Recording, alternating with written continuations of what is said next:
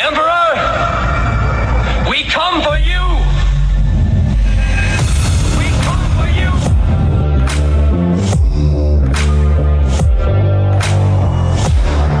Did IQs just drop sharply while I was away? Long live the fighters!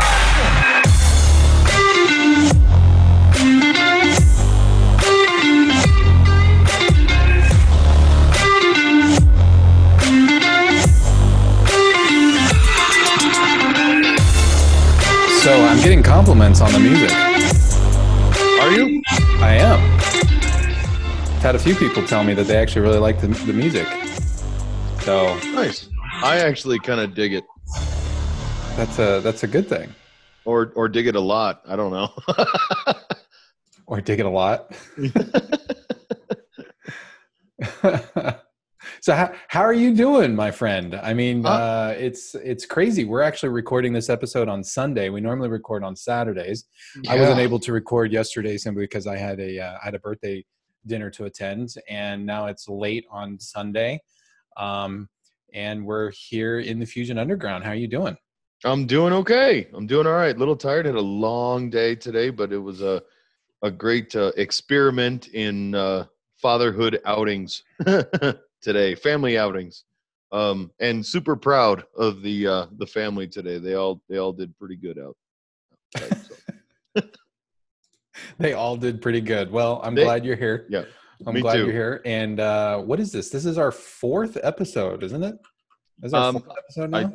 Yes. I think so. Season Yes. 1 of the fourth episode of season 1 of the Fusion Underground. And here at the Fusion Underground, what we try to do is we try to make sense of the world by having at least what we consider to be principled discussions about various things such as entertainment, current events, politics, and culture.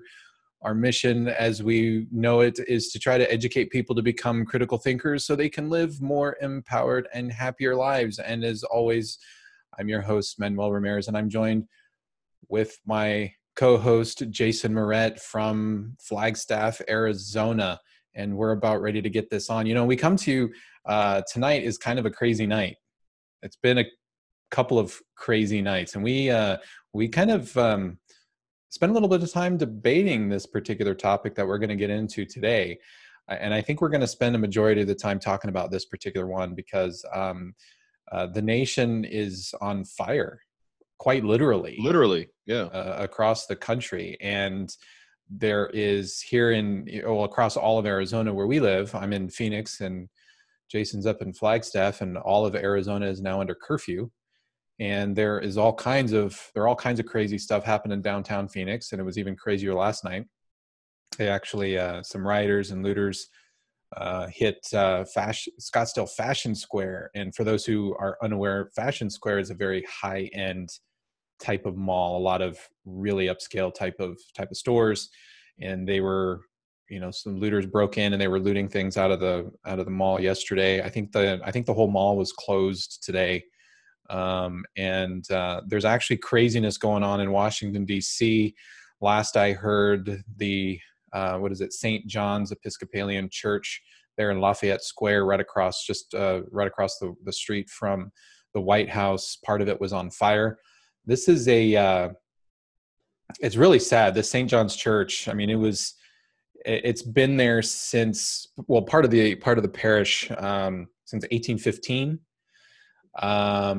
And I'm sorry, no, the church was consecrated in 1816. In fact, the bell in the bell tower was forged by Paul Revere's son, and it was one of only 2 bells that he made. And this bell in St. John's is still active to this day. They still ring it, and every single president has. Well, at least since its founding or whatever, has I think since Madison has worshipped there at this particular church, and there's even a pew dedicated to all the presidents. So there's a pew dedicated to the president. Whenever the president comes and has a service there at St. John's, they sit in a special spot within the church. And I mean, this is a historic site for not just Washington, D.C., but for all the United States. And I don't know what's happening to it right now. I'm hoping that the fire department was able to get there and take care of the fire, but part of it was on fire tonight. What are you thinking about all this stuff? I'm beyond upset about all this, all the looting and the destruction. And when you first talked to me about some of the stuff going on, I really didn't even want to discuss it. I really didn't. I know. But you're going to force me. Well, we have a little bit of a disclaimer, and I talked to you about this earlier. We've kind of hemmed and hawed about doing this. I know you were really reluctant to talk about it. I didn't want to talk about it initially earlier in the week. I didn't want to bring it up. But then crazy stuff started happening. I was up until probably 1 o'clock yesterday morning, or this morning actually, paying attention to the news and following things that were happening in various cities around the country. And I felt that we had to talk about it. And we had to talk about it because right in our introduction, and we talk about how we will talk about current events and we will talk about politics. And our whole purpose is to try to look at those things with a much more critical eye. And I think this is an opportunity to do just that. I think there are a lot of other topics that we would have liked to have talked about before we got into something like this, but here we are, because this is kind of a big defining moment in our culture, in our society right now, with everything that's going on. And that's why I wanted to talk about it. But I also had a few people reach out to me and ask if we were going to be talking about this, not from the perspective of, please, I don't want you to talk about it, but actually just the opposite, where they were reaching out to me saying, hey, are you going to be talking about this? Because this would be, love to hear what you guys have to say about this. So, after getting those messages, I told you about it, and I think that kind of put you over the edge to say, okay, yeah, let's go ahead and do it. Yeah, no, when we've got listeners saying we want to hear you guys' opinion on the issue, I have a real hard time saying no. So I think it's only fair that we actually dive into it. And right up front, I'll give you my 2 cents for what it's worth, because we might as well just do it. What happened to George Flynn is absolutely disgusting. It's disgusting and it's wrong, and there's no justification for what happened to him whatsoever. And the officer and officers, involved should and are being prosecuted for that. It's interesting to me when I talk to people and I say, well, look at what's happened in response to George Floyd. You know how many people have told me, who? Have actually asked me directly, who? And I say, well, what do you think about the arrest of Derek Chauvin? And again, the reaction is even more overwhelmingly, who? And this is probably at the heart of what irritates me the most about all this. That was a travesty. And Americans all over have every right to be absolutely furious about what happened to that man and demand justice for what happened to that man.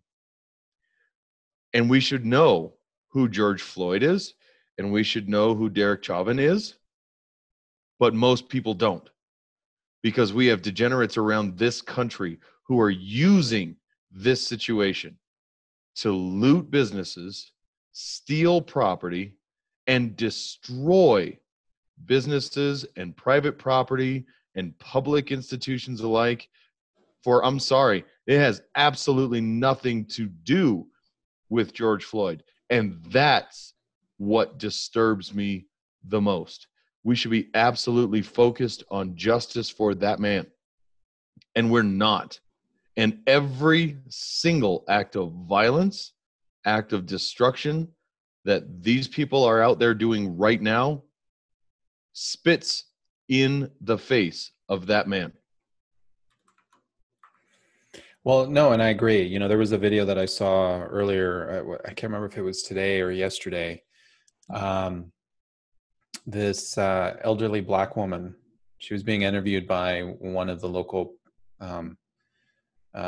media in her town, and all this is happening all over the country. So I can't even tell you if it was in Minneapolis or not. And when she was in tears while she was talking to the reporter, and she was crying about how she doesn't understand why her community is burning and why the rioters and the looters destroyed the shops that she visits. And now that those shops are destroyed, she doesn't have a car. She doesn't make a lot of money. She has a very limited income.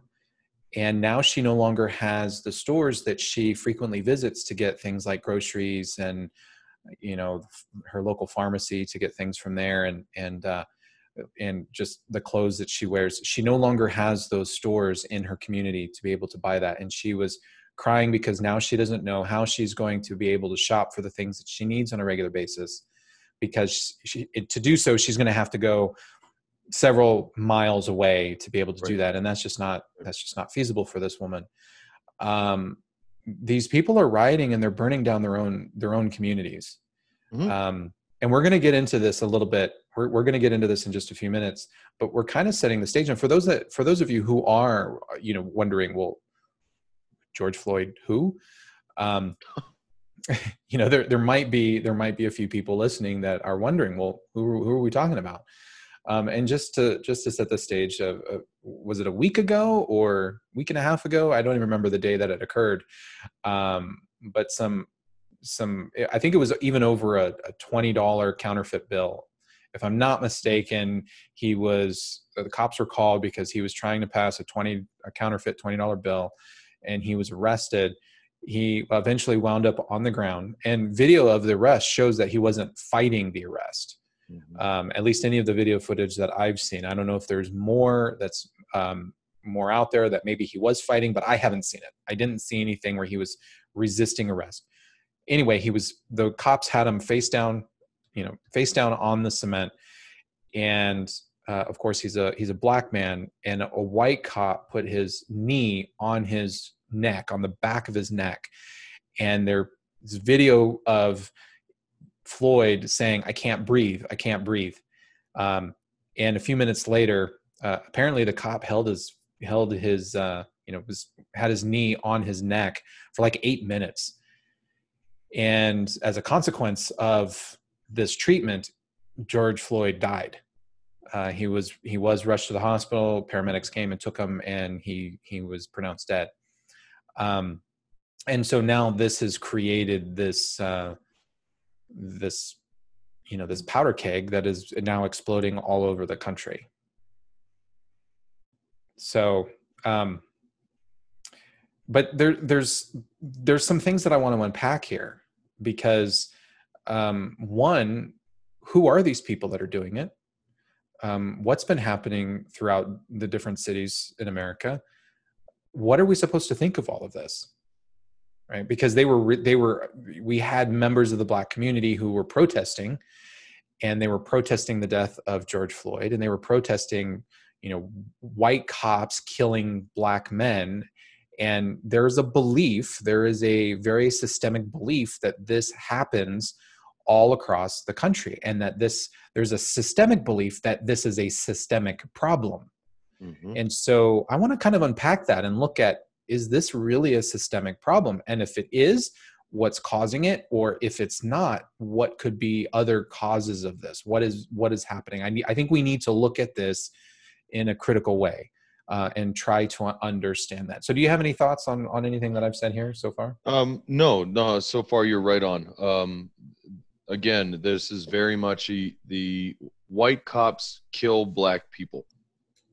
That's it. In a nutshell, that's the argument. And one thing I will add, keep in mind that while a vast majority of the people that you're talking about who are out protesting and rooting and lying are Black people in those Black communities who are saying that the Blacks are the ones being oppressed, it is not exclusive to that. But yes, you are absolutely correct in what you've said so far, that makes up the majority of that demographic. And I think it's important for us to try and figure out why. This not as in a finger pointing kind of manner, but definitely want to try and understand what is at play so that we can actually treat this as, is it a systemic issue, or is it a collection of circumstances? Is it a profiling situation? What is really going on? So we have to actually really open that up. So I'm showing something here. Hopefully you can see it. And one second here. So hopefully you can see this. This is some graphs. This is data that's taken from, so there's a website called Statista. I don't even know how to pronounce it. statista.com. Mm-hmm. And they compile statistics from all sorts of sources, and you can purchase various reports. You can purchase the data itself so that you can run your own data analytics on these various data sets. Well, this is from some research that was done about police brutality in the United States. And the graph that I'm showing here is the number of people shot to death by the police in the United States from 2017 to 2020 by race, looking at it by race. So there's some interesting things about this right off the bat. We're told that cops kill Black people in record numbers. Well, by looking at the data, the blue one here is 2017, and then this dark blue one, this navy blue one is 2018, and then the gray one is 2019. This red or maroon color is 2020. What's interesting about this is we see that cops are actually killing whites more so than Blacks. And you might say, well, Manuel, whites outnumber Blacks by a steep margin. Yes, that's true. They do. But I want you to also think about something. And keep in mind, I'm not trying to, the whole purpose of this conversation and where I'm going with this, I'm in no way making any or trying to make any kind of excuses for cops' behaviors. I'm not trying to make any kind of racial remarks here. What I'm doing, and I need people to understand this, what I'm doing right now and what I intend to do over the next several minutes while we continue to unpack this is I'm simply describing data. And what people need to understand is there is a difference between describing data and then believing something. Those two things are not the same thing. Okay, if I describe the color of a car, that doesn't mean I like the car. It doesn't mean I dislike the car. All it means is I'm describing the color and the features of the vehicle itself. I hope that makes perfect sense for people. I hope people can understand that. So what I want people to understand is what I'm trying to do is I'm trying to describe various data and research that has been done around this entire problem, or around the issue, I should say, of police brutality. Now, we have a high number of whites who are shot to death by police over the years, but Hispanics are not too far off. Now, the question from Blacks here, what's interesting to me is, first of all, the Hispanic population is not out rioting and looting over Hispanic deaths by police officers. Why is that? I think that's a question that deserves to be asked. The Black community is. They lead Hispanic deaths, but not by a lot, not by leaps and bounds. Now, I mentioned before that whites outnumber Blacks. Yes, that's the case, but keep in mind that a lot of these police killings that we see in the media and we see these riots and these lootings taking place, these are occurring in Democrat and often Black controlled cities like Baltimore. Just a few years ago, Baltimore had riots over the exact same type of thing, where we have Black mayors and Black city council members and Black police chiefs And we also have blacks within these police forces in all of these various cities. Minneapolis is no different. We have these racial disparities in terms of leadership, where we actually have members of the Black community who are in situation, or they are in places of power, at least within these communities. So could we not say that maybe, should we ask the question of, are these Black leaders using police officers to hunt and kill down white people? I don't think that's an appropriate question to ask. I think that would be ludicrous. And just the sound of that question is probably ludicrous to people on its face, and it should be. But somehow that's not ludicrous when we start looking at cops killing Black people. And we also have to remember that we have Black officers in these police, in the police force. So again, the question becomes, do we really have a situation where police are hunting young Black men, or Black men in general? I mean, we had the Colin Kaepernick kneeling, and the Black athletes in the NFL kneeling because this is what they think. So looking at these numbers, I mean, what is it that you take away from this? Well, and it's like you said, I'm looking at, and I'm going to go to 2017 just because it stands out the most. White people shot and killed by police is double that of Blacks, and almost 3 times as much as Hispanics. But there's no outrage in that regard. We don't have white communities rampaging. No, you're not going to see rallies where we say white people matter, white lives matter. That's not acceptable. Actually, even saying that or suggesting that is racist, or so we're told. And like you were mentioning, the Hispanic deaths by police officers is not that far off from the Black statistics. Why do we not see Hispanic Americans out in droves? And why do we not see them out, burning down their own neighborhoods and setting fire to their own church neighborhoods or churches, excuse me? Where is the discrepancy? Well, and I have another little article here. This is actually taken from research that was conducted in 2016. A study was conducted in 2016, and it was published. Didn't actually get published until about 2019, last year, I think early last year. And the topic of this particular study, or the purpose of this study, was to looked at are white cops likelier to shoot dead African Americans than Black ones are? In other words, we're looking at the race of the cop doing the shooting and basically doing the killing of the perpetrator. And what the study found is that white cops are not likelier to shoot African Americans. So let me read this little piece from this article. In 2016, Roland Fryer, an economist, published a controversial paper. Having analyzed thousands of police reports from 10 American cities, he found that police showed racial bias in all forms of force against African Americans. That would seem pretty contentious. That's pretty provocative, that statement alone.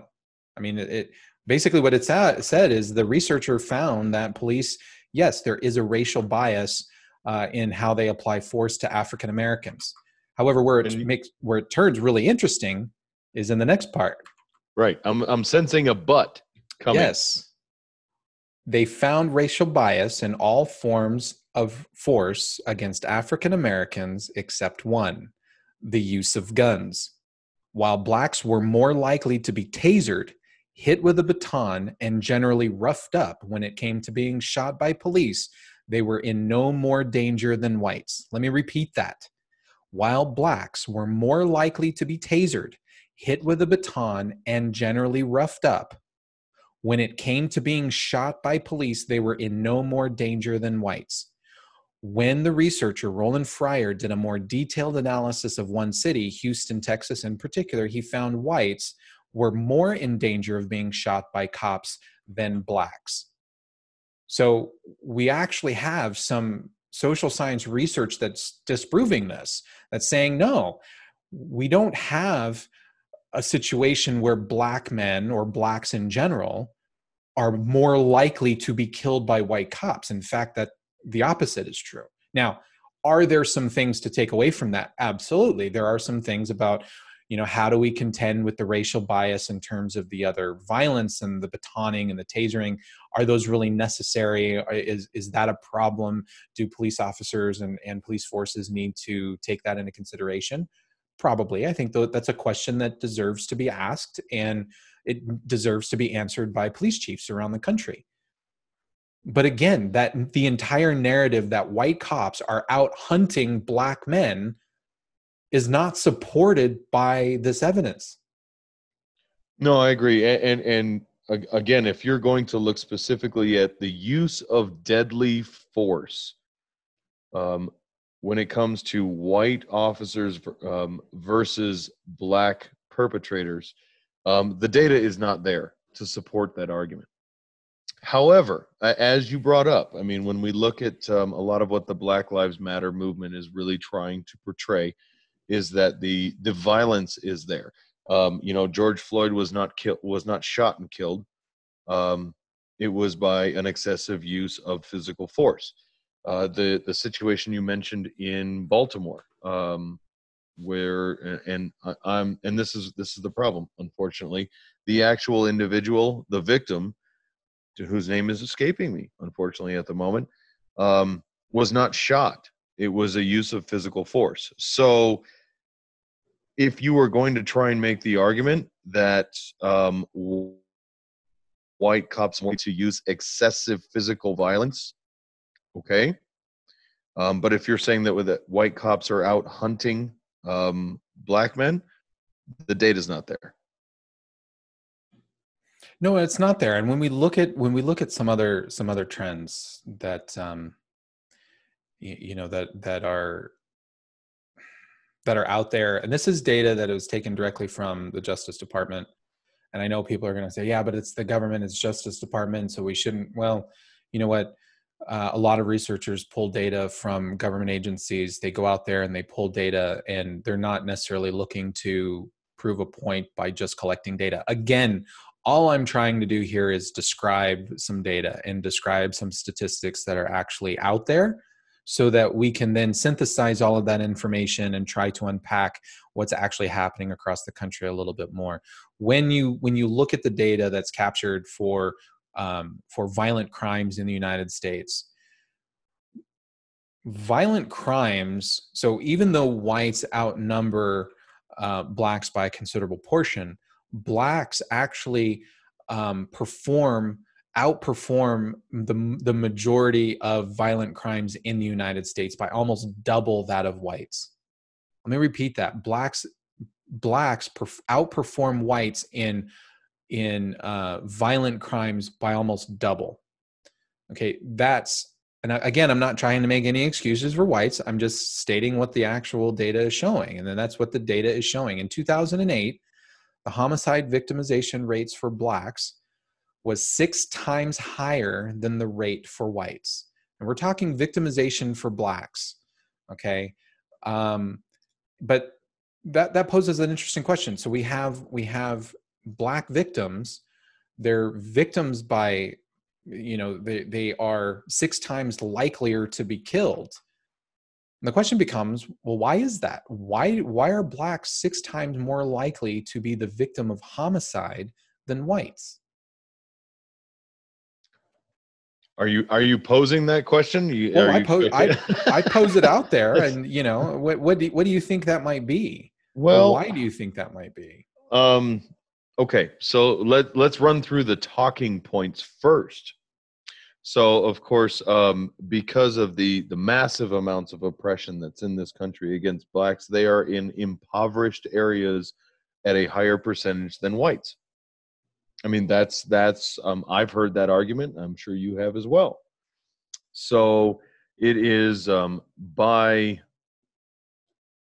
because of that oppression that blacks are more engaged in illegal activities such as gang related violence, drug distribution, consumption, etc., because they do not have the same kind of opportunity that anyone else in this country has because of that oppression that they're experiencing.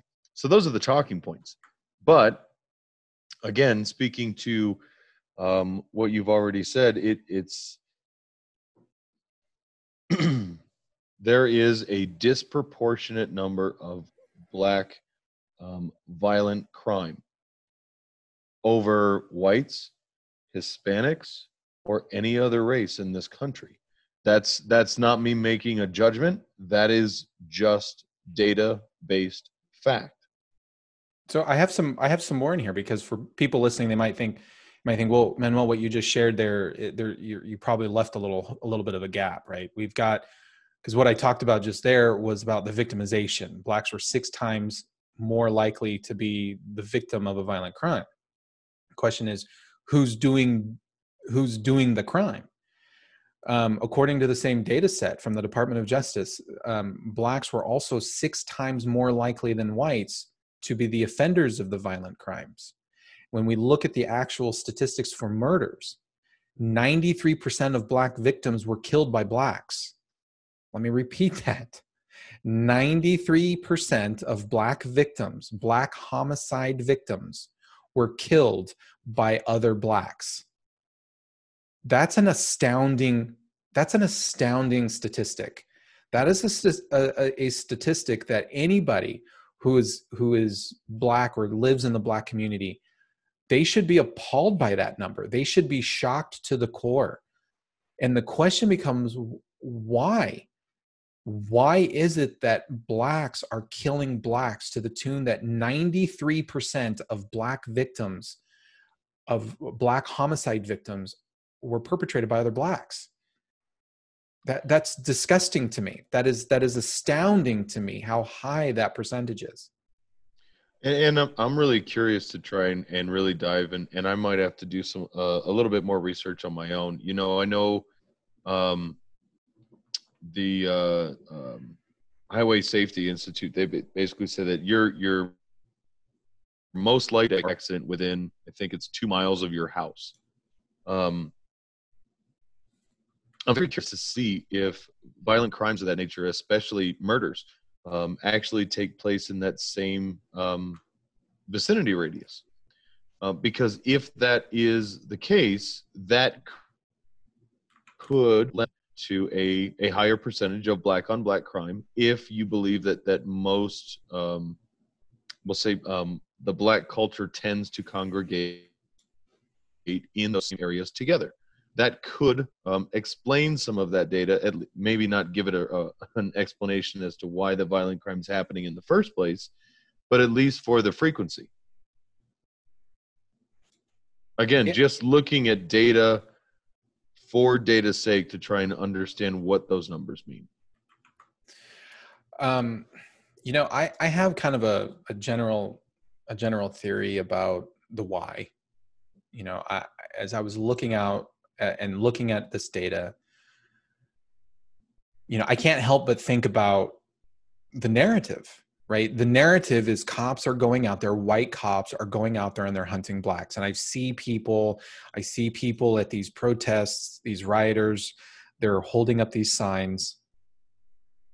And some of these signs say things like, you know, stop killing Blacks or stop hunting Blacks. And as I look at this research that has been done on homicides, the research that's been done on fatal force caused by cops, that just doesn't hold true. That narrative, that premise just isn't an accurate premise. Does it happen? Yes, obviously it happens. We have this situation with George Floyd.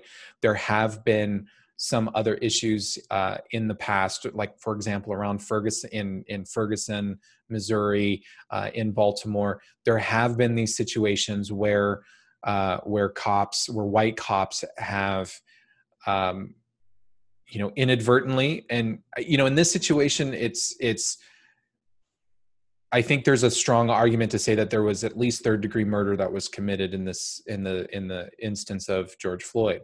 That's a bad cop. That's not bad of all police officers. That's one bad individual. And apparently that cop has had all kinds of extra disciplinary problems and procedural problems in the past. And this is the straw that broke the camel's back. I get it. Some of these other situations where white cops have killed black perpetrators, some of that has not been straight up murder. It's been inadvertent because of the context. It can be inadvertent because the perpetrator was resisting arrest or was trying to attack the cops. There's a lot of debate around Ferguson, Missouri, and even the data that was shown on that particular case was found to be inadvertent. In other words, it wasn't directly murder. It wasn't the cops went and hunted the black perpetrator down and murdered him. So we do have some situations where force is applied and the person dies, which is terrible and shocking. In this case, it does appear that this was a cop who went overboard and ended up murdering the guy. But the question then becomes, well, if the research doesn't hold water in terms of the premise, and in other words, the premise of white cops are hunting black men, based on the research, that doesn't really hold true. That premise doesn't really hold true. So what else is it? In my opinion, trying to find a reason for why this may be, I can't help but look at, well, who is it that is dying from black violent crimes? And when we look at who's actually doing the dying, you find that the vast majority of them are young black men between the ages of 17 and 29. And that, to me, that speaks volumes. To me, that speaks of youth that has embraced chaos, youth that has no sense of discipline, and youth that has completely gone off the rails with young black men. And so then I start wondering, well, why is that happening? And the only thing that I can really point to within literature, within existing research out there, that contributes to this kind of thing among black men is a lack of black fathers. So what do you think about that? No, I can, well, I knew we were going to be unboxing some things, but all right, let's dive into that.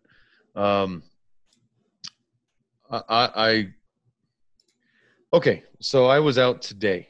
I know I told you, and I took the family out, and we went fishing out at the lake, and had the two kids, and my wife and I, and Grandma and Grandpa were there, and we were prepared for all contingencies, but luckily the family did really good. But one of the things that I, as the father, had to make sure of was not only that my kids are safe, but am I going to be able to do anything besides just kind of wrangle kids? And my 4-year-old, bless her heart, she's great. She listens very well. But we also have to consistently and continuously make sure she understands the rules of the situation going on. Mm-hmm. Whether that's, hey, we're in the boat, that means you have your life jacket on. Don't go over near the water. That might sound like little minor things to most people, but it's learned behavior. And she's actually learning where her limitation and bounds are. And, we're out in the woods where God knows what else is out there. I mean, not to mention any of the wild animals, but let's be honest, there's some crazy people out there every once in a while. And knows, because we have instilled an idea in her that when we say stop, you stop. And what we say, get over here, you listen. And it's not because we're trying to be overly strict, but we want her to be able to explore and play.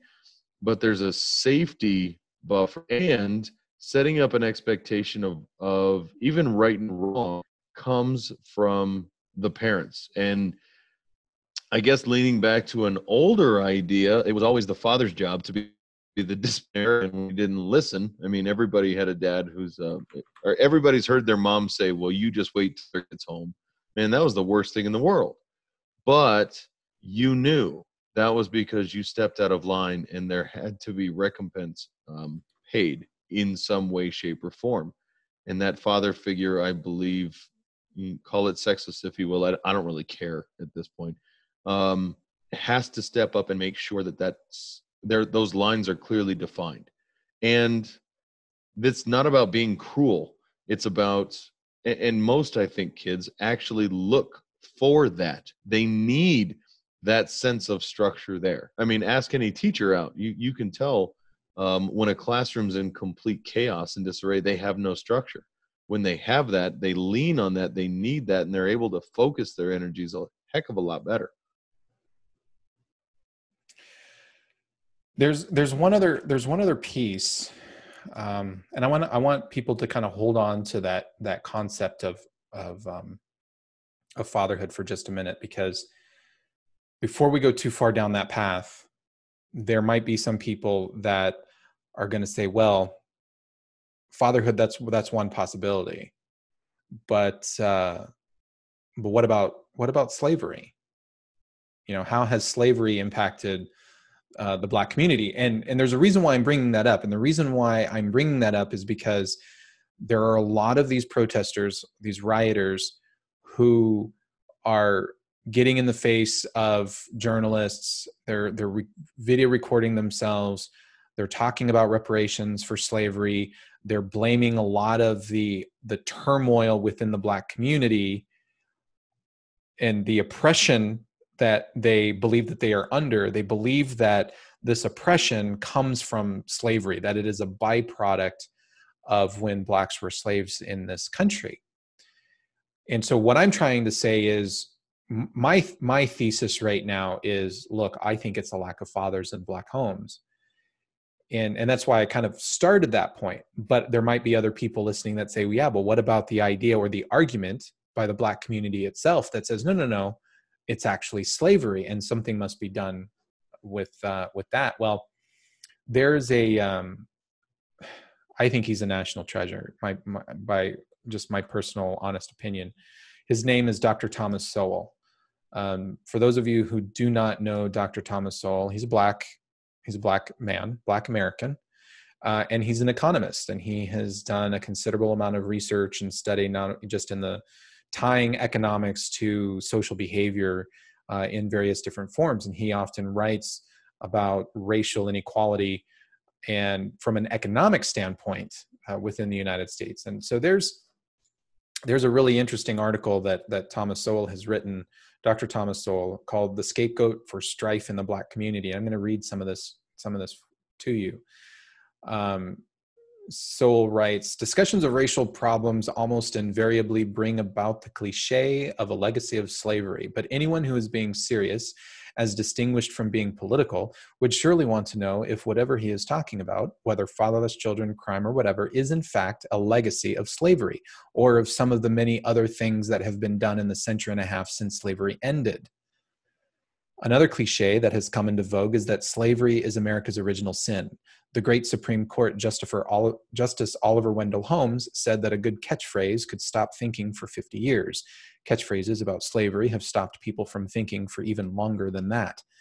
Today, the moral horror of slavery is so widely condemned that it is hard to realize that there were thousands of years when slavery was practiced around the world by people of virtually every race. Even the leading moral and religious thinkers in different societies accepted slavery as just a fact of life.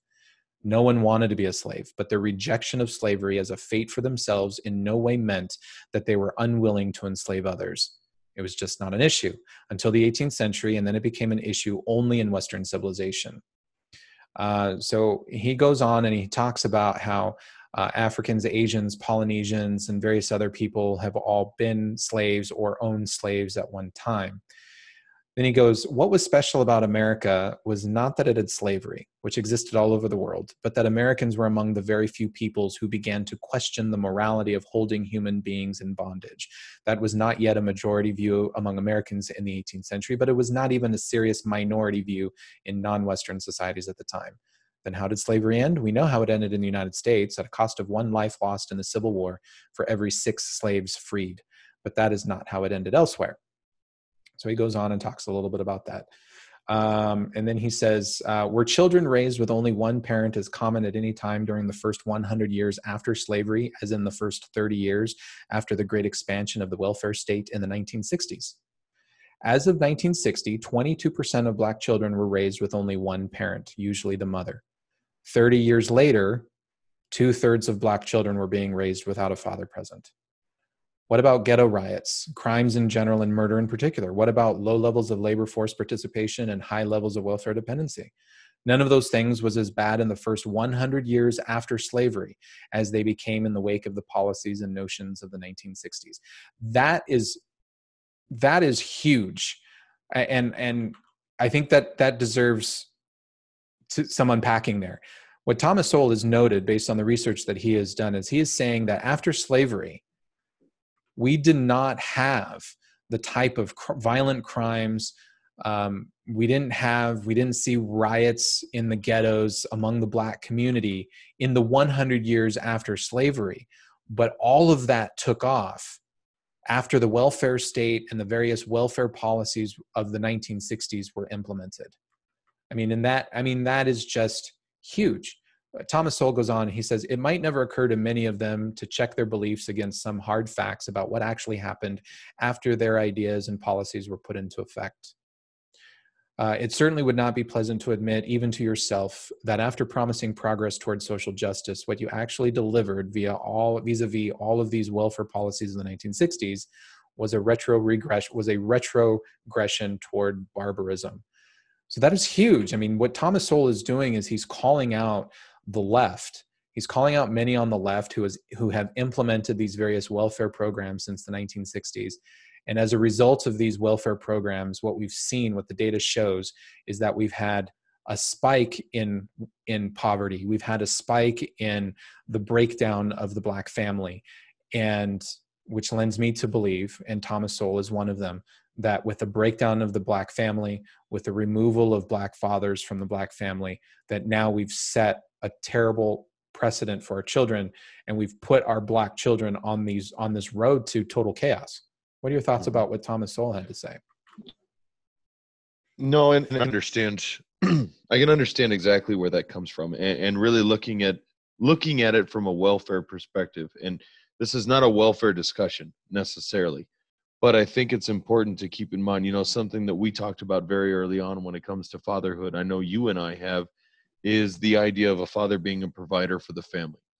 And I know, my personal beliefs on that above all else, I believe a father's job is to be the provider for the family. Now, that's not to say that women aren't allowed to be the breadwinner, but it's different, at least to me, in the fatherhood perspective of being that provider. When you remove that out of it, and you have absolutely no means in order to do the provisions, you look to someone to step in and actually do that. And that enter vis-a-vis the welfare system. Now, we've seen I'm going to sidetrack just for a second. We've seen a lot of people actually who, in light of all the COVID-19, lose their job and go on to unemployment, right? They actually increased the unemployment benefits significantly higher than they've ever been. I think at one point we're up to almost, it was like $800 a week. There's a lot of people who very educated and well-off people do not make that money. And if you're in a system that's actually paying you that kind of money weekly to do nothing, well, then the question comes and has come, well, why would I even want to go back to work? So take that same situation and bring it into a welfare state where you've actually provided everybody everything. It's handed to them. They've got to work for nothing. And I'm not making disparaging comments on anybody who actually needs that hand up. But when it comes to receiving that handout, you become dependent upon it and then start to question, why should I have to provide anything for myself or family?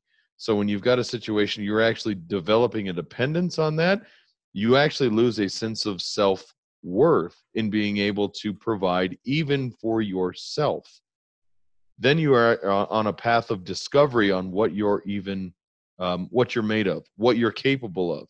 And without that kind of defining line of what you need to do to be able to provide, that opens up a whole, basically that's the idle minds and idle hands created. It's just, and I believe that this is a very large part of that. It does factor in. You know, I'm glad you were talking a little bit more about the welfare state, because I have some good data on that.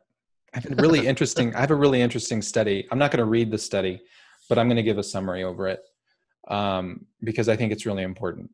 And the conclusion of this particular study is that it was conducted by George J. Borges, Dr. Borges, and this study was published in 2015, 2016. So Dr. Borges did a study on the welfare state, looking at welfare programs after the 1996 Personal Responsibility and Work Opportunity Reconciliation Act. And what that act did, this was congressional law that was signed by President Clinton. What it did is it made it more difficult for immigrant households to be eligible for welfare handouts, for welfare programs. Now, in light of that, what happened was a lot of states decided, well, we're not going to allow our citizens to be put at risk of losing any of their welfare benefits. So they created additional rules and laws to shore up citizens so that poor Americans could still receive welfare benefits. Well, immigrants in this country who were receiving welfare benefits up until 1996, they had, all of a sudden their welfare benefits were dropped because of this particular act. So Dr. Borges went in and said, I want to look at this data. What's going to happen to these immigrant families? What he found was that, contrary to everybody's belief, we had all of these different leftist views and leftist states that said, you know what, if we cut welfare benefits to people, what's going to happen is it's going to cause those families to spiral further into poverty. And what Dr. Borges found was the exact opposite. Dr. Borges found, no. Cutting these welfare dollars to immigrant families did not make the immigrant families more poor. In fact, what it did is it actually encouraged them to increase their labor supply. His words, not mine. What that means is they went to work. The immigrant family said, oh crap, we're not going to be getting as much money from the welfare programs as we were getting before, so let's go get a job. And they did exactly that. The welfare numbers, as the welfare dollars declined, their labor pool increased and they started working more hours, or they got went from a part-time job to a full-time job, or if they were working only one part-time job, they got a second part-time job to make up for the cost. And because of that, in many cases, their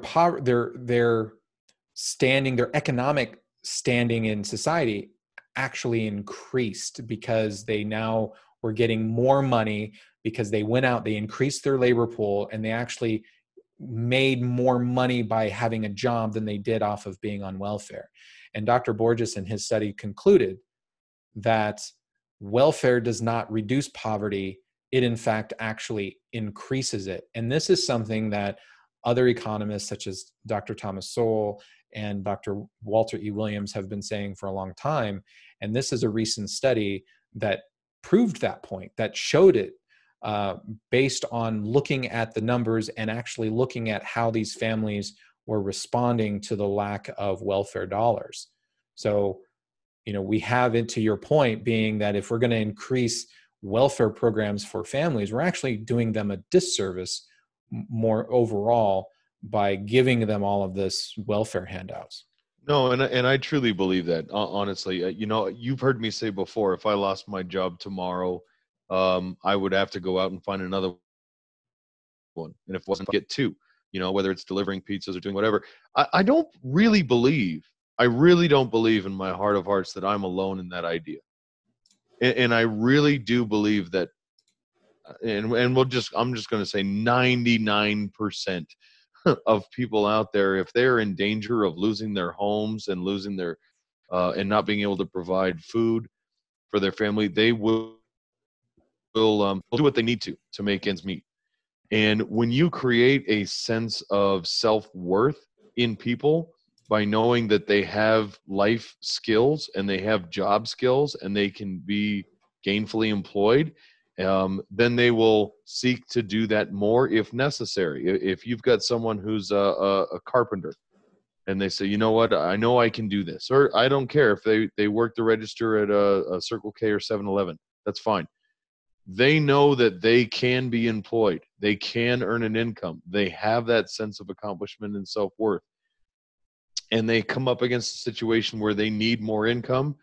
They are going to be the ones who actually say, you know what, boss, I need to either pick up more hours, or can I get a raise? Or, you know what, I'm going to have move my shifts around so that I can get a nighttime job as well. Whatever it may be, people are going to do that, I think, inherently. When you have an entire society who's dependent on getting anything they have from someone else, then that's what they know.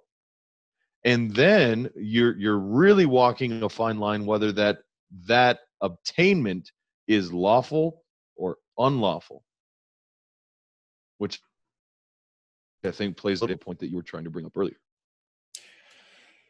Yeah, and I'm looking at all of this, and when you look at all of the data, I mean, before the welfare program and the welfare state was implemented, in the 1960s, you had something like 87%. I had the numbers here. Yes, 87% of Blacks did not live in poverty before 1960. So 87% of Black families did not live in poverty as defined by the federal government. I mean, the federal government always has that poverty line. 87% of Black families did not live in poverty before 1960s. But after the 1960s, after the implementation of these welfare states, that number fell to 47%. So you had almost a 40% decline in Black family economics after all of these welfare programs were implemented. That's unheard of. And if anybody had, if we had people that had values in our government programs, and people made decisions and talked from a position of values and principles, they would have to undo all of this stuff. Right. Well, because how would you do it? How would you end it?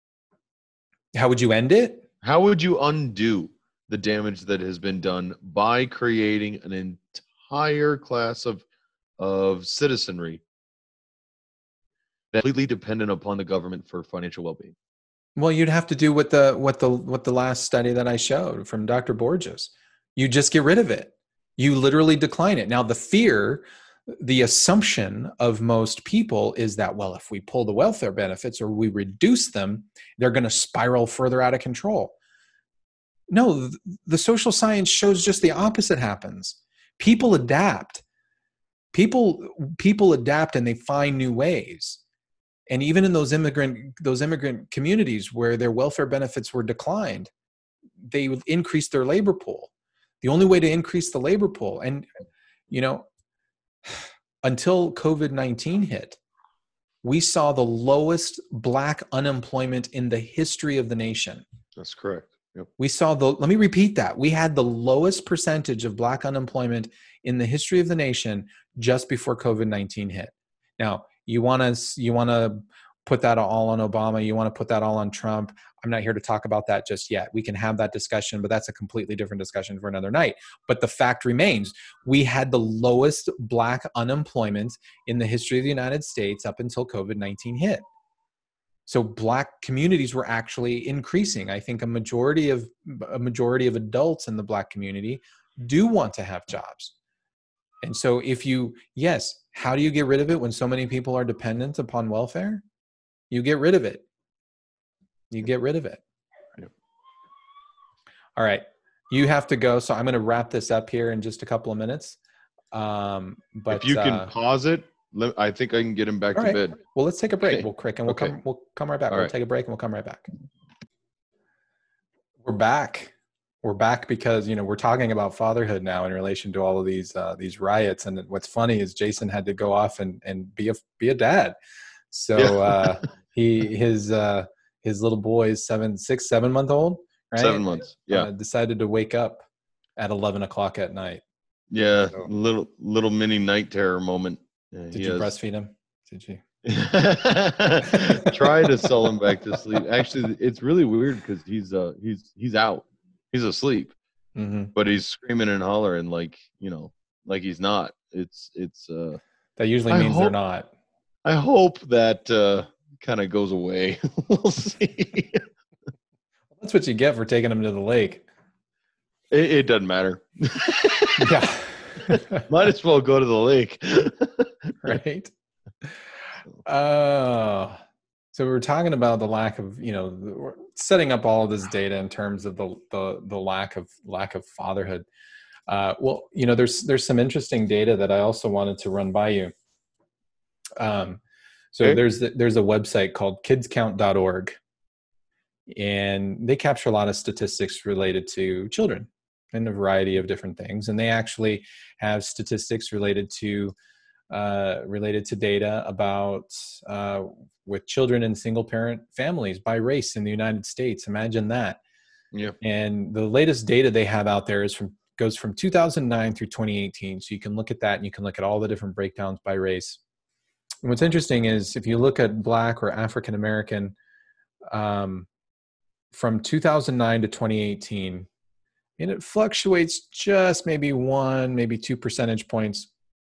But for the most part, it's pretty steady at about 66, 67% over that time period. In other words, about 66% of children Black children live in single parent homes. When you contrast that with white families, the white families, it fluctuates by 1 point between 24, 25%. So let's just say 25% for the sake of argument. 25% of all white children live in single parent homes. And that's quite astounding. When you compare the numbers to single father versus single mothers, most children overwhelmingly live in single mother homes as opposed to single father homes. So only about maybe 2% of this is going to fall out and fall into the fatherhead category, as opposed to the other, remaining portion of the percentage falling under the mothers. So the vast majority of Black children, about 67% of Black children live in single parent homes, the majority of which are Black mothers. So we're starting to see this trend of a lack of fathers. Now, the problem here, I'm gonna blame another group. I'm gonna throw this out here, right? Because feminism has gone. I'm pulling it all in now. I can see everybody has the same reaction as Jason. But I'm just going to bring up one point about feminism. Feminists after the 1960s, and particularly, after the pill was invented and all this kind of stuff, they have consistently made an argument that fathers are not needed in the home. Right. They don't need to be there, and that women mothers can take care of their children. They don't need fathers in the home, and therefore the women can be both mother and father, et cetera, et cetera. They've made that argument for decades. And so we're seeing this I'm not saying feminists are directly responsible for the lack of fathers in Black homes. I'm not saying that at all, but we have another area of our own society that is celebrating when women take care of children by themselves. And are they responsible for some women who decide, screw it, I'm going to go and just raise my kids on my own? Maybe, right? Although my point in bringing up feminists in this debate is simply that they're promoting the idea. They just promote the idea. Okay. Sure. They're out in our society and they're promoting that idea. So then the question becomes, well, what happens when dads are not in the home? And there's some great statistics related to that. And I just want to go over a couple of these with you, because I think it's pretty interesting. So when fathers are not in the home, children are overall, less emotionally stable. Children who live with their dads do better in schools. These statistics are taken directly from an organization called fatherhood.org. Let's see, we have adolescent teen boys who live with their dads are less likely to carry guns and deal drugs. Now, let me clarify, because I have to make sure I understand. When we were talking about data, we want to make sure we understand the parameters. So Sure. When you are relaying these statistics, you're talking about whether teen boys are just children living with their father. Are you saying with both parents and the father is involved, or father only? I want to make sure I understand your data. That's a good question. So keep in mind that what I'm looking at in terms of these statistics, these are various summaries from all different types of social studies that have been conducted on fathers in the homes. So in some situations, the father is at least involved on a regular basis. He may not live in the home. In many cases, the father is living in the home. So some of these statistics kind of border on a little bit, but it's really looking at our fathers central in the children's lives. Where things really get interesting are, some of these particular studies are looking at the fact that the father is not there, and then what happens when the father is not living in the home is not just, hey, I get to see my kids on the weekends. That's kind of father involvement, and in some of those situations, these statistics are lower. Where the statistics really hit home are the ones that specifically look at children being raised in single parent families. So there is a blend there, and that's good to point out. Okay. Let's see. According to the U.S. Census Bureau, 19.5 million children live without a father in the home. That's pretty staggering. It's a pretty staggering number. Boys have fewer behavior problems, and girls have fewer psychological problems when they have involved dads. So again, that could be dad visiting on the weekends, or at least, if nothing else, living in the home. But there are some crazy ones, particularly this one. This one is, and this is good not just for boys, but for girls. In fact, young girls are less likely to get pregnant at a young age if their father is in the home and influential. And young women who do not have fathers in their lives, they are far more likely to get pregnant and to raise their own children without the child's father, their new child's father, in the home as well. So they're far more likely to do that when their dads are not present. But this one is astounding. Individuals from father-absent homes are 279% more likely to carry guns and deal drugs than peers living with their fathers. 279%. Now I ask you, we started this whole conversation looking at why is it that the white communities, why is it that the Hispanic communities are not out rioting when one of theirs gets killed by a police officer, but the Black community is out there rioting? We started this whole conversation by looking at that. Right. 279% are more likely to carry guns and deal drugs than peers living with their fathers. And adolescent boys, this ties nicely into it, adolescent boys with absent fathers are more likely to engage in delinquency than those with fathers who are present. And then when you combine it with this last fact that I'm going to give you, 92% of parents in prison are fathers. we've got this round robin situation. You have young men getting women pregnant. They go off into jail because they don't have fathers in the home. They're delinquents. They're getting into, remember we talked about all of this violent crime and how blacks were more susceptible or outperforming violent crimes than other races, especially whites. And if they're outperforming violent crimes, they're more likely to get murdered. They're more likely to get into toughs with the cops, and they're more likely to go to prison. And now it's just a never-ending cycle. We just got this never-ending cycle of parents being absent from the homes, and these men creating more and more children who now have no parent in the home. And this is just a self-perpetuating cycle. These are the same people out there who think it's okay to riot and loot.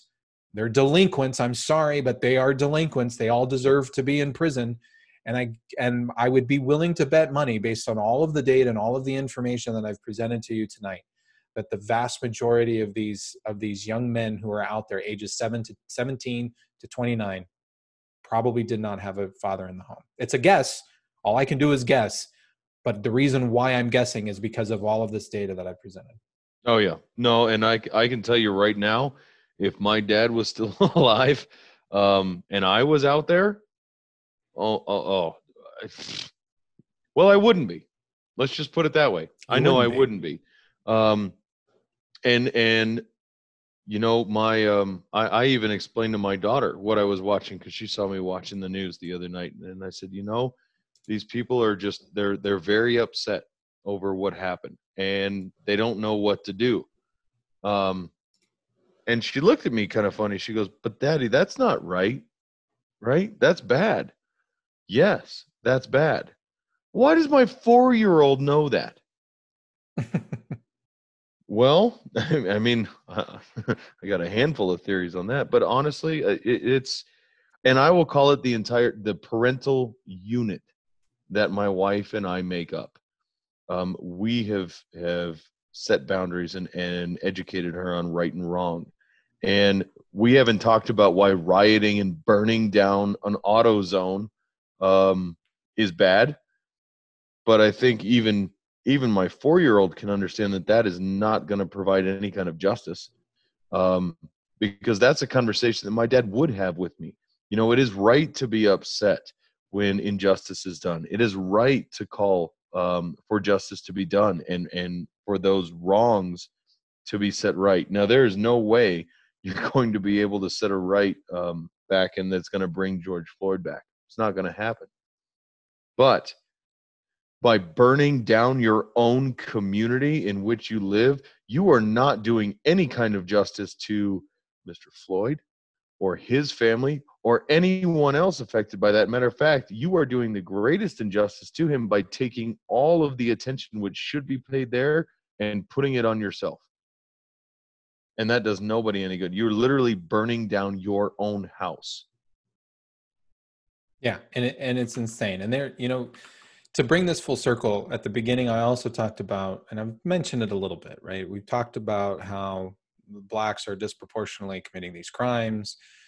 We talked a little bit about why that might be the case based on some evidence.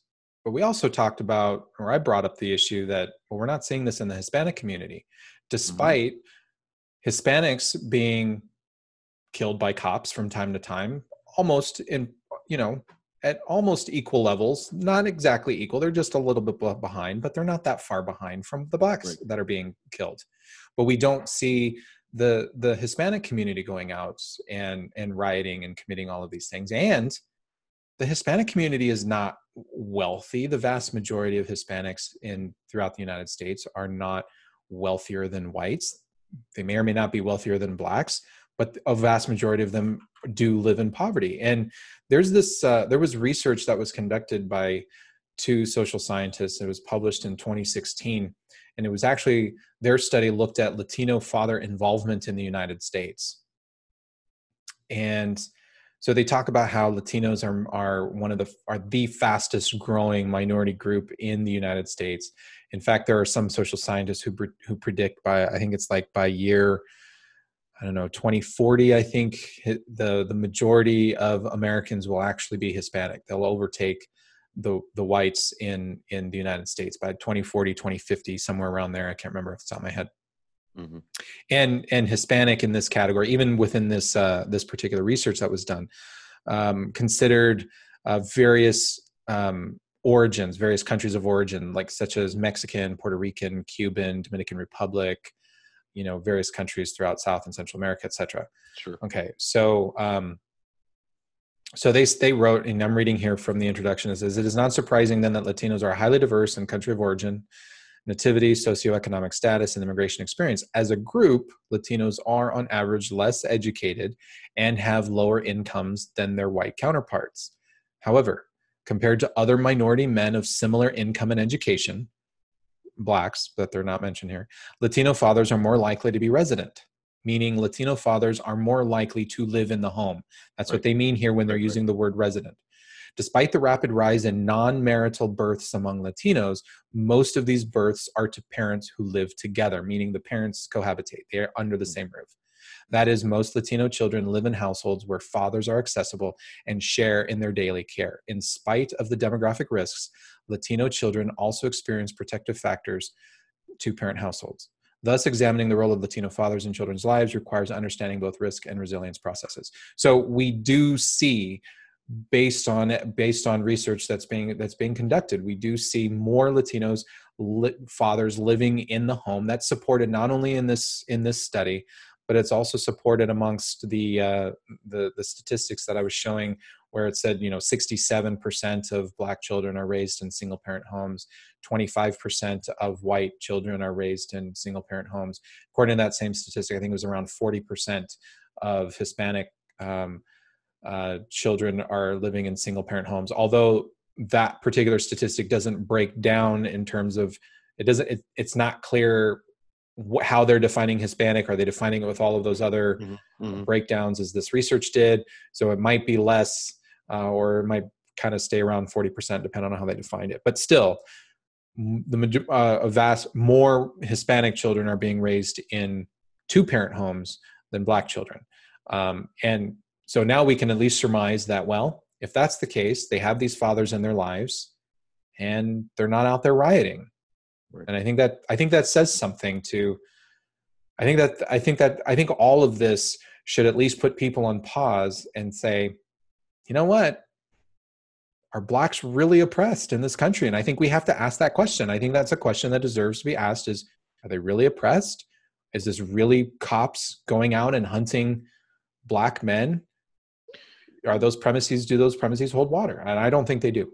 No, and I don't think the data supports that. Now, the sentiment supports that, and that is, again, the overwhelming issue. It's right now what we're seeing is just rage and outlash. But what I think you and I are really trying to look at is where should the rage and outlash be focused? Now, I am not in any way detracting from the travesty that has happened to this gentleman. I hope that everybody understands, at least for myself, because I've said it a couple times, and Lucy, I'm going to assume you're right there with me. What happened to George Floyd was an absolute travesty and should never have happened. Agreed? Absolutely agree. I think it was terrible. Yeah. What bothers me the most is that what has happened since is completely misplaced rage. And it is misplaced. It's become a misplaced cause. It's a misplaced crusade, excuse me. It's probably the more better way of actually saying that. The introspection should be is why do these spawn such overwhelming response, and what is that response geared towards? We saw the same thing with Mr. Brown. I'm going to forget his first name. Sorry. Mm-hmm. The actual situation in that case is vastly different than this one, I believe, in looking at the actual facts of the situation. And yet, the violent response is the exact same. And that it's I'm having a real hard time trying to keep calm and articulate myself here a little bit, but the introspection on the actual demographic of what is going on really needs to be something that we actually look at honestly in this country, instead of reiterating these talking points that get us nowhere. And not only is it not getting us anywhere and actually addressing the issues at hand, you actually feed those negative emotions that just expound the problem. And until we actually look at the situation on the Black communities and the Hispanic communities and those, what I really consider to be a welfare-driven society, only if we actually look at that honestly and genuinely are we going to get to a place where we can actually solve this problem. And I'm sorry, reparations is not the answer. I mean, if you really believe that reparations is to what tune, to what amount, how would you disperse it? And even if that were the case, what are you doing besides furthering an idea of a welfare state already in existence? I mean, if we actually distributed, let's just pretend, to every Black home, if we took $10 trillion and distributed that evenly, would that be enough? Would that solve the problem? The honest answer, and I think everyone out there knows it, is no.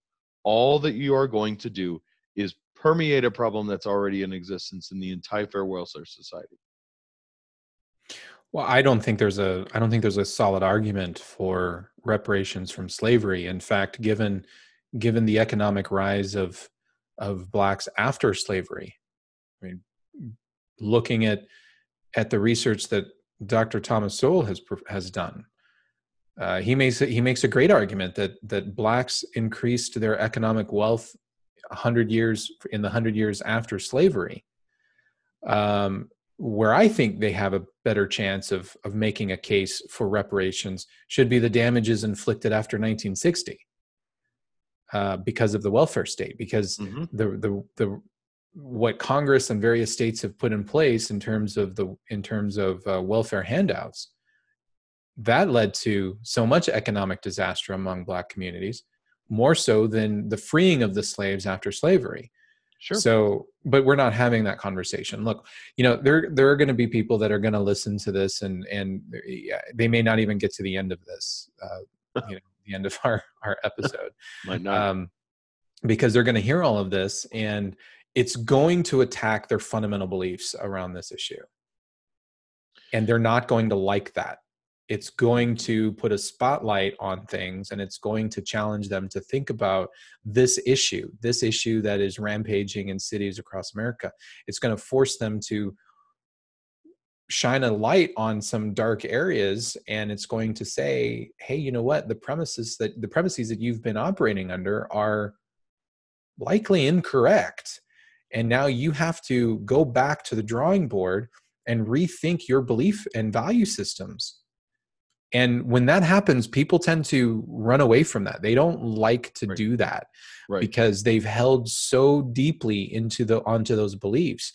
These beliefs become like religion, and they can't look at them in a negative way, because it says that they've been thinking incorrectly this entire time. Mm-hmm.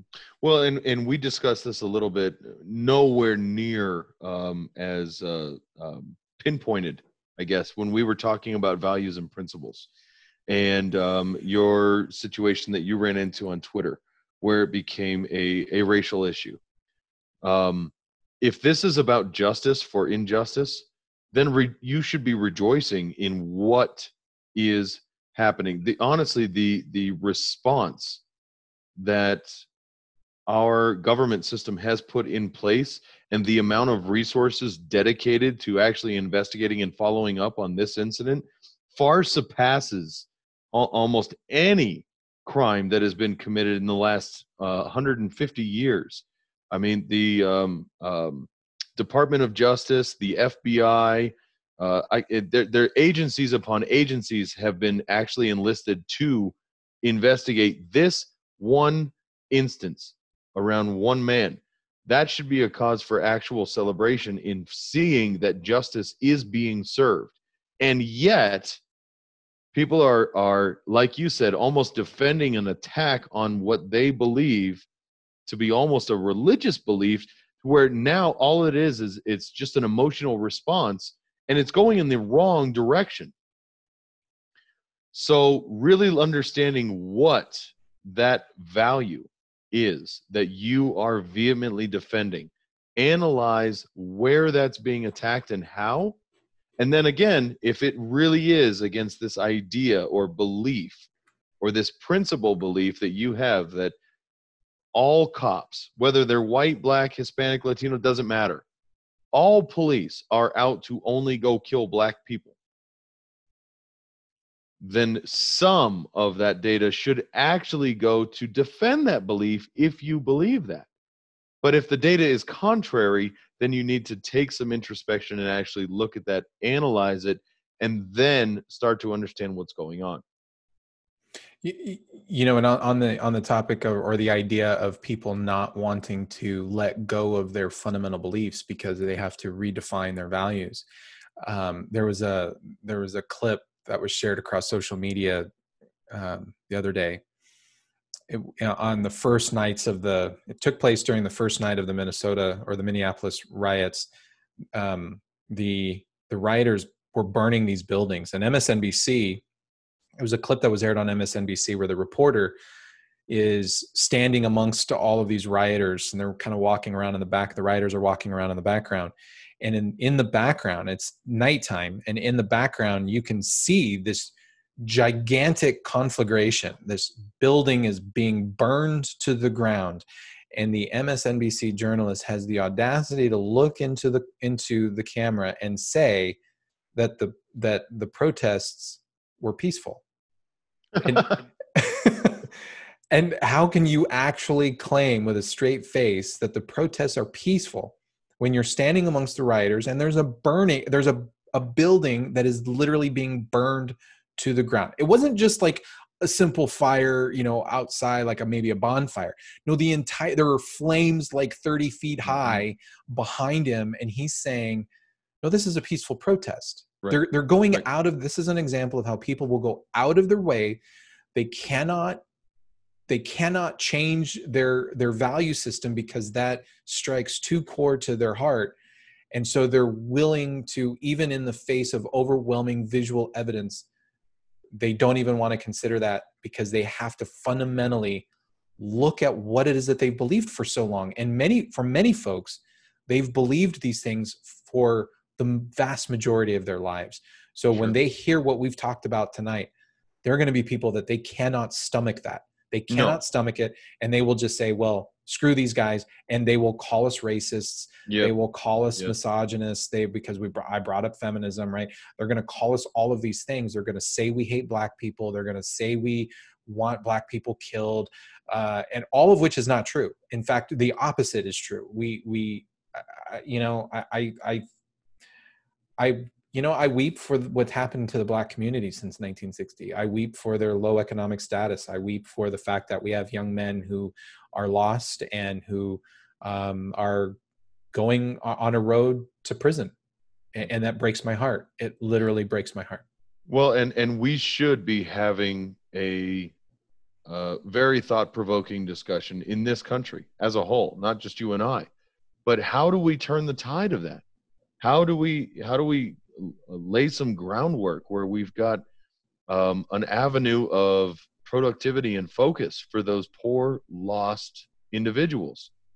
And that's not just or at all geared toward just the black community.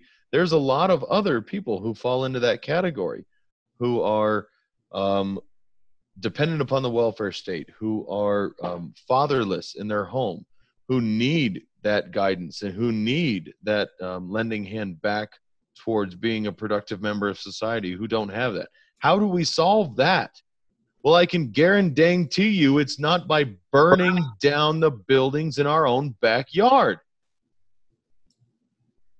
Yeah. I'm going to play this little clip for you. Now, this clip was actually filmed during the 1992 LA riots. we have a lot of people, there are a lot of people in this country, namely, millennials and Generation Z. They think all of this, this rioting kind of stuff, they think this is new and brand new. Right. They think this is new, that this has never happened before. Well, way, way back in 1992, a little thing called the LA riots, again, because, and that was tragic, right? That was probably one of the very first evidences in my lifetime, anyway, that I can think of cops that beat, a black man, and it was terrible, and that sparked some racial riots as well. But there were terrible revenge attacks committed by blacks against whites during the LA riots. They pulled there were rioters pulled a white truck driver out of his diesel truck and beat him on camera. I don't remember. I don't think they killed him, but I think they put him in the hospital. Yeah, they put him in the hospital. And he almost died. I mean, they hit him with a brick to the head, which was pretty brutal. But I'm going to play this clip to you. This was filmed in 1992. It could have been filmed over this weekend, just the same, because the exact same sentiment is happening across the country. So here's this. Come on, Uncle. I worked too hard for this. I don't even understand nothing. Come on. It's not right. It's not right. It's not right what y'all doing.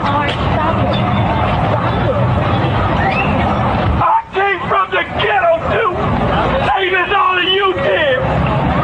Y'all need to listen. But y'all messed up my business. And you call it black power. You mad at the white man. Why destroy my business? Why destroy my truck? Why steal my computer? I'm trying to make it. Could you understand that? Can't y'all see it?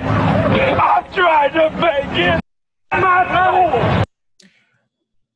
I want to cry for this guy. Yeah, it's breaking my heart, man.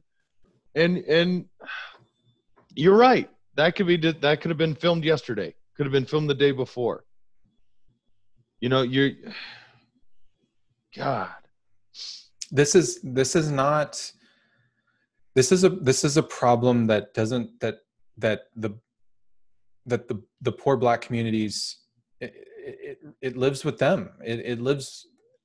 I'm not saying that they're on their own to fix this. I'm not saying that the black community should be let out to dry. These are Americans. I mean, that man right there, I'm sorry, but he's an American, and he didn't deserve any of that. He didn't deserve that treatment. And these are thugs. They destroyed his business. And there was an article over the weekend, another black business owner, just as this guy, his business was burnt down to the ground and was looted, and everything that he put into it was destroyed. And here's the thing that infuriates me. So many people are saying, well, these businesses have insurance. Insurance will pay for it. And what people don't understand is not all of these businesses have insurance. First of all, the black man who over the weekend had his business destroyed, well, he was in tears because he said, hey, he didn't have insurance. He put all of his savings into it, and he didn't have insurance. But even those businesses that do have insurance, not all insurance comes with clauses to protect you from riots. From riots and looting. No, most businesses are required to have an insurance, and that's usually a liability coverage for all of the stupid friggin' slip and fall accidents that Correct. happen in and around your door. Which, don't even get me started on all that. But that's about the extent of what a lot of these small businesses are able to afford. It's a small liability insurance policy for anybody who actually might get injured or anything around their business. It's not to cover them from people throwing a Molotov cocktail through their window and stealing everything they've worked their entire lives to get. And unfortunately, and I'm going to make a statement, it's probably not going to sit well with a lot of people, but a majority of the people that are doing these, they've never had to work for anything like this in their entire life. So they can't appreciate that. If they did, they wouldn't be out there. And even in some cases where the people do have insurance, and even if the insurance does cover some of this, there are still going to be businesses that fail. Why? Because many of those businesses are destroyed. And it's going to take months for those businesses to rebuild. And that means a lack of revenue over the entire course of those maybe 3 months, 6 months, 18 months that it's going to take to rebuild those businesses. They're not going to be able to make money. They're not going to, that's money that has to replace. You're destroying their existing livelihood right now. Right. It's not giving them money to sustain over the coming months to rebuild that business. And that's gone. And so some of those businesses are gone forever. Fine. All right. So let's stick it to the man, right? And let's take one of these big companies, call it a Safeway. You know what? You're probably not going to hurt the store owner. He loses his business and that grocery store goes up. What about the other people that work there? What about all the employees who just got their job maybe back because they've been stuck at home due to all this COVID junk, and they've just finally started actually being able to show up to work so that they can start providing food and making sure that their mortgage is paid and that their homes are paid for, their rent's paid for, their kids are provided for. What about all of them? You know what? That store owner might have insurance, and they might be able to make it for the amount of time that it takes to rebuild that store and actually get something going. What about all the employees who are counting on that paycheck to provide for their families? They don't have insurance to cover them for their lost wages. But you don't care about any of them. And you know what? That may sound harsh, but you don't care about any of them. You might as well go burn down their house, because that's about what you're doing, is you're stripping them of their livelihood. And you tell me how any of that gets any kind of justice for George Floyd. And there's no easy way to fix all of this. There's simple things that could be done initially, but it would take a tremendous amount of fortitude on behalf of politicians who want to say, you know what, we're going to reduce welfare benefits. We're going to encourage people to get jobs. There are tons of different worker programs. I mean, we've even created these in these communities where people can go and they can learn a new skill, or learn a trade. There's plenty of opportunity for individuals to go to the community colleges and learn a skill. Many of these people aren't taking advantage of those programs, and it could be because it's too beneficial for them to remain on welfare. Who knows, right? Those are other questions, and I'm hypothesizing here. Those are other questions that may have different answers to them. My point being is that, these communities, they own a lot of this, but at the same time, these communities are also Americans, and they should be supported by other communities throughout America, but not in the way that we've been supporting them or think that we've been supporting them since 1960. Things have to change. And I don't necessarily know what those answers are. We don't have those answers today. We could probably debate those, but that's probably a time for another topic. Yeah, I agree. And I'll be 100% honest, and you know this. I did not want to really dive into this tonight, or anytime soon. Actually, I think when we discussed it a couple days ago, I said, I think it's probably best we let the emotions settle down from this a little bit so that we can look at this honestly. But I agree with you, especially when it comes to any of our listeners out there wanting it. It's really easy to have a conversation about values and principles and critical thinking and looking at things that actually matter in our daily lives, when it's talking about things like this in the past.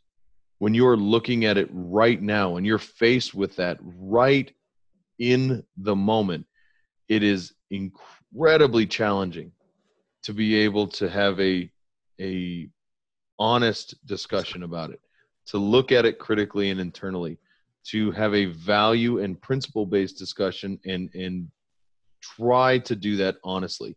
That's tough. And that's where I think most of the people who will probably listen to this show all the way through to the end should hopefully be able to at least garner some perspective. Yeah. Well, I don't know where we go from here.